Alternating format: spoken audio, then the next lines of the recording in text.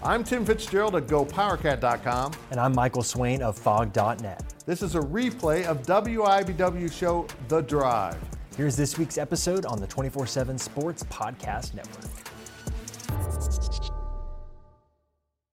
Good evening, Wildcat Jayhawk fans, and welcome to The Drive, sponsored by Briggs Auto Group. I am Tim Fitzgerald at GoPowerCat.com. The man across the studio from me is Michael Swain of Fog.net, who left town this weekend and missed Snowmageddon for Farmageddon. Fitz, first of all, I'm very lucky to be in Southern California where it's warm. Second of all, I leave and you let it snow. That was horrible. What's going on here? It was one of those snows that just started like at 1 and ended at 1. I mean, it just went for 12 hours of just straight snow. It was ridiculous. You can interact with us on social media at facebook.com/The Drive Show, on Twitter at The Drive 13, and of course, answer our weekly poll question and make your game predictions on our Twitter page. And remember, if you ever miss an episode of The Drive, you can listen to an audio-only version that will appear each Monday morning in the form of a podcast at both GoPowerCat.com and Fog.net. We start things off with our 2-minute drill. First segment of the 2-minute drill, sponsored by Vanderbilt's Your Work Boot Center. Well, Fitz, speaking of snow, K-State played Iowa State on a snow-covered field in Manhattan, but K-State lost to Iowa State 42-35. This was a bad ending to a good regular season for K-State, but Fitz, how strange was this game? I have never covered a game even remotely close to how strange this one was. Everything you know about football apparently goes out the window when the field is covered in snow. And this snow was not particularly heavy, but so persistent that it just kept piling up on the field as the game went. They couldn't really clear the field because of the playing surface underneath, and they were afraid it might freeze up. So they just kind of took blowers and blew the yard lines out and the hash marks out. It was crazy. By the end of the game, there was probably 4 inches of snow standing on the field, and guys were playing in it. And apparently, I don't know, Iowa State had better shoes. Iowa State is more snow acclimated, being in the great northlands of Iowa. I'm not sure what happened, but Kansas State looked not slower than Iowa State. It looked about 3 steps slower than Iowa State. Here's some stats from the game, stats that usually add up to a big victory. K-State had 32 first downs. Iowa State had 10. K-State ran 102 plays. I forgot to write down Iowa State's number, but I think it was 35. They ran 35 offensive plays in the entire game. Kansas State had the ball for 42 minutes, a little more than that, and Iowa State a little less than 18. But Abu Sama, the freshman running back from Iowa State, who hadn't played much this year because their first 2 running backs didn't make the trip, only carried the ball 16 times for 276 yards, averaging 17 yards a carry. They scored 6 touchdowns on 6 different scoring drives that totaled 16 plays. There were so many blown defenses by K-State, it became comical, pure comedy. I don't know if the players or the scheme or both or the footwear, or there was a Farmageddon hex on the K-State defense, but it was awful. Don't blame the K-State offense. They moved the ball. They gained almost 500 yards. They kept the ball in a way that you want to keep it. And yet they got outscored by a touchdown and lost the game. Michael, it was crazy. It was absolutely insane. 42 points on 35 plays. It's insanity. It's like made-up stats. And it's almost like, Fitz, watching the fourth quarter, that's what I was able to catch. You watched the defense for K-State, and it looked like in Madden when you turned down like the difficulty level, and that obviously makes them slower, not react as fast. Like, that's what it looked like. It was a crazy game to see, and I'm very impressed by Iowa State, but also this is a game that K-State definitely should have won. K-State finishes at 8-4. as does KU. And Kansas went into Cincinnati and blew out the Bearcats 49-16 to cement an 8-win season. Michael, how dominant was KU in this game, and how special of a season has this been for the Jayhawks? Yeah, incredibly dominant. And look, Fitz, I was a little concerned about KU. The way they came out and started that game was not great. And you think about the month that Kansas has had, going all the way back to that Oklahoma game that took so much emotional energy out of this team. And they didn't start well, but then Kobe Bryant made, I think, maybe one of the best interceptions I've seen in my time covering college football. Like a one-handed snag that was just an incredible athletic play, an incredible concentration play. And from there, KU just stepped on the gas and just went and went and went. And I think you saw Cincinnati start to quit towards the end of the game, where guys are starting to trying to start fights in the second half, and KU ended up playing their third-string quarterback, technically fourth-string, and Ben Easter's at the end of the game. So, look, this is the perfect end for Kansas for a season that I think a lot of people will reflect on 5-6 years down the road as being an incredibly special one, and one that I think KU performed really well in trying circumstances, right? You imagine Jason Bean being the guy that starts most of the games for Kansas. And we go back to this time last year, Fitz, and I think the biggest offseason addition Kansas had was Jason Bean deciding to return to Kansas. I can't imagine what this season would have looked like if Jason Bean was A, playing somewhere else in college, or B, just moved on from college football overall. And he deserves a ton of credit, right? He's improved so much over his time at Kansas. He had the incredible 2 runs. He had some incredible throws on Saturday. I think he's the epitome of what I think this Lance Leipold wants this program to be. Selfless, right? He came back even though knowing he was going to be the backup. A guy that worked on his craft and improved over time, and as a result, he gets to reap the rewards of all of that work. So I'm incredibly impressed by this KU team and their resiliency this season. You know, this is a team that you look ahead to next year. They can return a lot. I'm sure we'll talk about that in the coming weeks and months, but a perfect way to end this season. And for KU, look, I believe in momentum, Fitz, in recruiting, and they now have an 8-win season, a huge dominant win to now go and hit the recruiting trail for the next 3 weeks, try and cap off this really good high school class and get those transfer portal additions that can help raise the ceiling of the 2024 team. Has Cincinnati never seen the zone read? Because they look totally baffled. Where's the ball? That was crazy. Weird games. Weird. Yeah, they're a terribly coached team, too. I'm not too sure if that Satterfield hire is going to work out. Well, look at Louisville. He left Louisville, and now they're playing for the ACC championship. Huh. Yeah, well, a different championship that'll be played on Saturday is the Big 12 championship, and that's going to be Oklahoma State against Texas. Oklahoma State punched their ticket after a wild game against BYU. But Fitz, give us your read on this game. What stands out to you about this contest? Well, look, at the right part of the season, Oklahoma State could have played with Texas. They had that magical month in which they beat K-State, KU, and Oklahoma. And now they're not a very good football team. They lost at UCF. They barely hung out at home against BYU. Those are 2 of the worst teams in the conference. And Texas, well, Michael, Texas finally looked like Texas should look. I mean, they absolutely dominated a pretty decent team from Tech. It was absolutely put your foot on the throat and just stand there. And that's what they needed to do. And see, this is Oklahoma State's problem.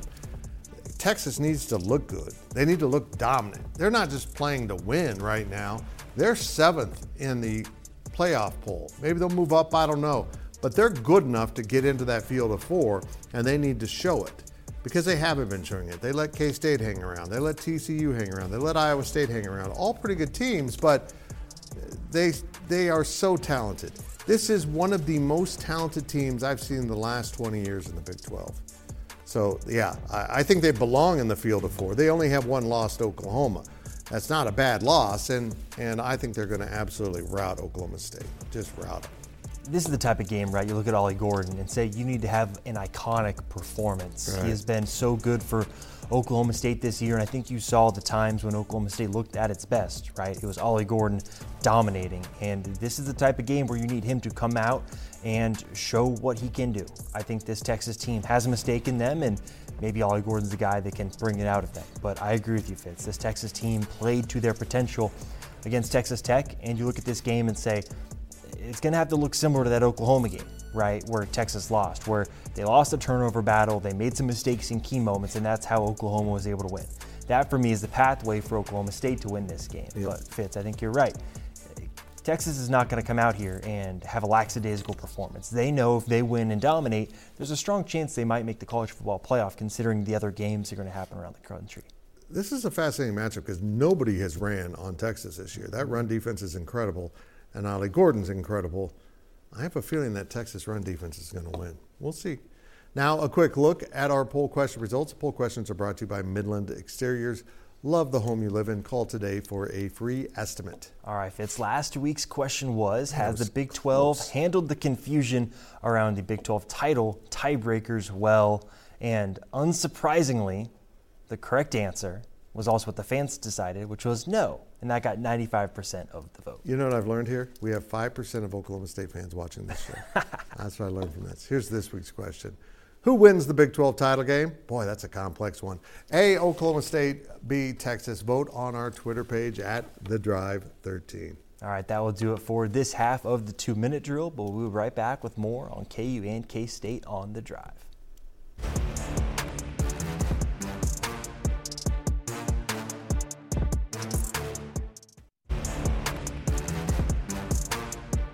Welcome back to The Drive, fueled by BriggsAuto.com. Welcome back as we continue our 2-minute drill and the lesson that if you wear a black shirt, wear something more contrast to it. Looks like I'm a ninja with this shirt on. Anyhow, this segment of the 2-minute drill is sponsored by Copeland Insurance Agency, part of your community for more than 60 years. All right, Fitz, K-State basketball went to the Bahamas, I'm jealous, and beat Providence before losing to Miami with former Wildcat Nigel Pack leading the way in the finals. Fitz, was this another loss to a talented team, or are there reasons to be concerned about K-State? Yeah, a little bit of both, actually. And it's early in the season. And Jerome Tang might have bitten off a little bit much for his team, especially since Naquan Tomlin is still not with them. It looks like they're progressing to maybe a December return. They've got another injury out there that is a problem for them with Quez Glover, one of their backups. They get to the Miami game, and they were shorthanded. They had to play without Day-Day Ames, who was suspended for getting hit in the face. Don't ask. And then they just looked completely outmanned. Plus, Nigel Pack became Nigel Pack. This guy had been shooting 25% from three this year, but we know that isn't who he is. And he absolutely lit up K-State. I think he ended up 7 of 12 and hit some of those absurd ones that Nigel Pack can hit. Miami's really good. They're long and athletic. They're like a better version of that USC team we saw play K-State out in Las Vegas. And this is going to be an issue, and Naquan will answer some of that for them, but not probably enough. They've got a long ways to go. They're still piecing it together, and they'll find their way. But I don't think we're going to see a repeat of the magic of last season. They just don't seem to have the same ingredients. But I think at the end of the day, this is going to end up being a pretty good team, and they have progressed a lot. But they better get ready over the next couple weeks because Villanova is on the horizon coming in for the Big East Challenge. And I watched some Villanova this weekend, Michael. They're long and athletic and exactly the kind of team that has been giving K-State trouble. We'll see. We'll see how good K-State turns out. But I'll say this. The guy you just saw there, Cam Carter, is playing at an extremely high level. He's kind of been their guy. And Tyler Perry, their transfer from North Texas, really needs to settle in and get his shot on track because he's been pretty bad in first halves. He ends up the game with, double figures and good-looking stats, but he misses a lot of shots when the game's in doubt in the first half. They have progress to make. I think Jerome Tang and his staff will get them there, but how far down the road there is the question. How good will this team be? Well, we're going to find out. Yeah, it's always going to be a challenge, right? When you lose star power like K-State lost, Right. and you have to find different ways to replace that. And it's going to take time. And I think you're right, Fitz. I think these marks along the way, Villanova being one that's coming up, are going to be really huge benchmarks, I think, in learning experiences for a team that really does need to gel before January comes around. Yep. I mean, they only have a couple guys that played significant minutes back, so they really are reinventing almost like they did the year prior. KU basketball went 2-1 in the Maui Invitational, which wasn't in Maui. I don't understand. And finished in third place. But what did you learn from the Jayhawks during Feast Week? Yeah, I think we learned several things about this KU team. First and foremost, what the Achilles heel of this team could look like this year. You saw it against Marquette, right? They've got people at the point of attack who can really put pressure on DeJuan Harris. And with Elmarko Jackson taking time to acclimate at Kansas, like most freshmen do, it's putting a lot of pressure on DeJuan to create. And when he's not creating, it goes to Kevin McCullough. And we, at this point in time, I think, know what Kevin McCullough is. I think he can be a very good scorer for Kansas this year. He can create a lot of assists for Kansas this year, but when he handles the ball at such a high volume against a high-pressure defense like Marquette was, it's going to create a situation where mistakes are going to happen. And I think as a result, you saw KU get sped up because DeJuan Harris wasn't controlling the pace of the game. And they didn't have a guy like Jalen Wilson who can dribble the ball up, take his time, get a good look, slow the game down, right? When you have a big man like Hunter Dickinson, it's dependent on the guards to get him the ball in a position to have success. And if those guards are sped up, throwing the ball over the place, it's kind of hard to get to your big man. So I think for me, you look at Marquette, they're a very specific team, right? They've got a very mobile 5-man, they've got wings that can guard you and also shoot from the perimeter. So it's a team that you're not going to face very often. But if you want to look at Kansas being a national title contender, you're going to play teams that are athletic, that have really good guards, that can defend. And those are going to be some things that as Big 12 play unfolds, you're going to have to watch for this KU team. Now, going to the Tennessee game, I think for me, I learned the most about Jamari McDowell. KU is still trying to find who the best fifth player is with those starting 4 guys. And Jamari McDowell, for my money, looked like the guy that fits the best with those players. We've seen Bill Self do it in the past, right? Landon Lucas was plugged into a team and helped bring out the best of those perimeter players. And for me, I look at what Jamari McDowell does. He's readily available to catch the ball. He wants to shoot. He wants to bring effort and energy and rebound and just do his job. That's exactly what you need when you know what you're getting from those other 4 players. So learned a lot about Kansas during Feast Week. We'll learn a lot more when UConn comes to town this weekend. I dig that court. I like that court a lot. That was pretty. And now we step out of bounds. Out of Bounds is brought to you by Dara's Corner Market. We love local, and we are local for you. Fitz, I really want to get your opinion on this because I think it's really interesting.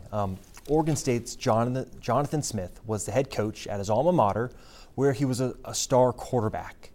This weekend, he left Corvallis to take the Michigan State head coaching vacancy. Fitz, does this show how backwards college football is getting with realignment? Yeah, because Oregon State's a better program as of now. They don't have the history, but he had it going pretty good there at his alma mater.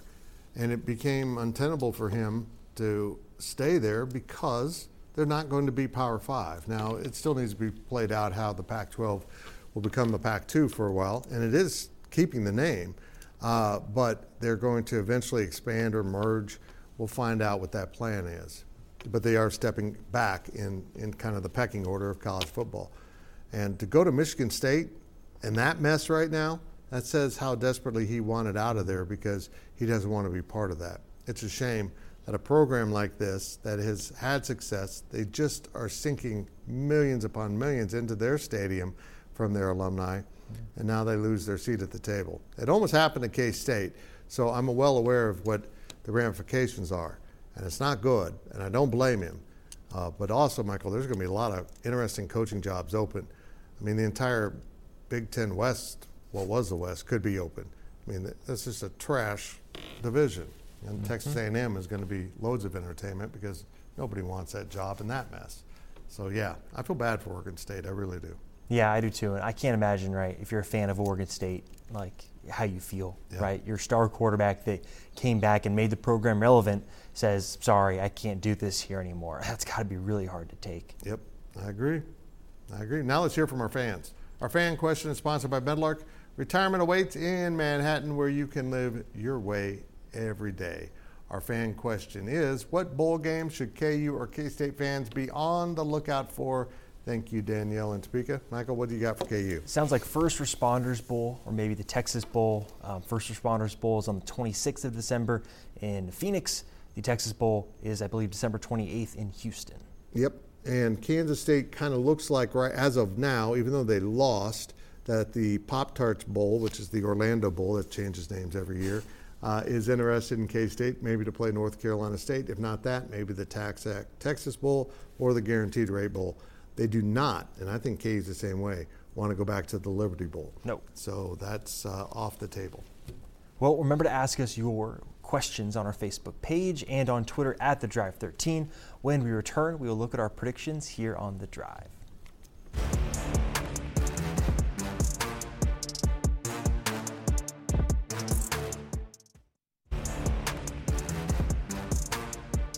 Welcome back to The Drive, fueled by BriggsAuto.com. It's time to head down the home stretch of this week's show. And now let's take a look at our predictions. Predictions are brought to you by Kites, meeting your friends at Kites since 1954. Remember to make your weekly predictions on our Twitter page at The Drive 13. Last week's results. Everyone went 2-1 except for one person. We're not going to name who that was. Oh, Fitz. Very close race, though, this year. As we get, kind of the holiday break coming up, we got a competition. And now let's see what we're going to do this week. We got 3 championship games on our picks. Oklahoma State is a 13.5-point dog to Texas. Does Texas win by 2 touchdowns or more? I think they do, Fitz. Yeah. I think Michael we would both take them at about 21. I think so. It's going to get ugly. Yeah. Next up, let's see what the ACC's got cooking. Yeah. Florida State plays Louisville. Remember, Florida State, Jordan Travis, the quarterback, is not playing. Florida State still, though, is favored by 4.5 points. I'm taking Louisville. Give me the points. Who are you taking, Fitz? I will take Florida State. Keep in mind, Florida State barely beat its rival Florida on Saturday, and Louisville lost to its rival Kentucky. Those were 2 mid-level SEC teams. That's all you need to know about the ACC. And our last game of the week is the Pac-12. This is a dandy. Oregon and Washington, but Oregon is a shocking 9.5-point favorite. I'm surprised by that, but Oregon's pretty good. I feel like Vegas knows something. I'll take the Ducks. Fitz, I was surprised when I saw this, and my first inclination is I'm going to take the points, so I'm going to take the points, but that's a scary number. It is. Beating Washington by 10 or more. Oh, well. You take Washington, I'll take Oregon. You'll be right. I'll be making jokes next week. Again, make your picks on our Twitter page at The Drive 13. Now it's time for our On the Clock segment. On the Clock is sponsored by Carpet One, by Local for a strong local community. Michael Swain of Fog.net starts us off. Fitz, I want to talk about Lance Leipold and organization, right? You've seen Kansas become a much more consistent program under Leipold, and I think one moment post-game shows you exactly why Kansas is where it's at. Leipold was asked about KU's plan for the next few weeks before KU goes to a bowl game. Leipold said, well, we don't know yet, right? Once we figure out the bowl game, we'll act. But he said he has 4 plans that have already been formulated by his general manager, Rob Ianello, and then when they get the bowl next week, they'll act and put it into place. Those are the type of things. The attention to detail and being prepared are the reasons why Kansas football is where it is at the moment. That's very interesting. Let's talk about Will Howard. If you watch the game, Will played as well as I think you could expect someone to play in those kind of conditions, particularly for a passing quarterback. But he didn't run quite the way you would expect either. But I'll say this, Will was a warrior throughout this season. Did he play well all the time? No. But he often gave K-State a chance to win when it honestly probably shouldn't have won. We saw that last week at Kansas. But I think Will Howard just played his last football game for Kansas State. Maybe not his last college game, as we're hearing talk of the transfer portal. But Will Howard's been a really good quarterback for K-State, but the Avery Johnson era is apparently here. That's it for this week's edition of The Drive. We'll see you next week and all week on social media.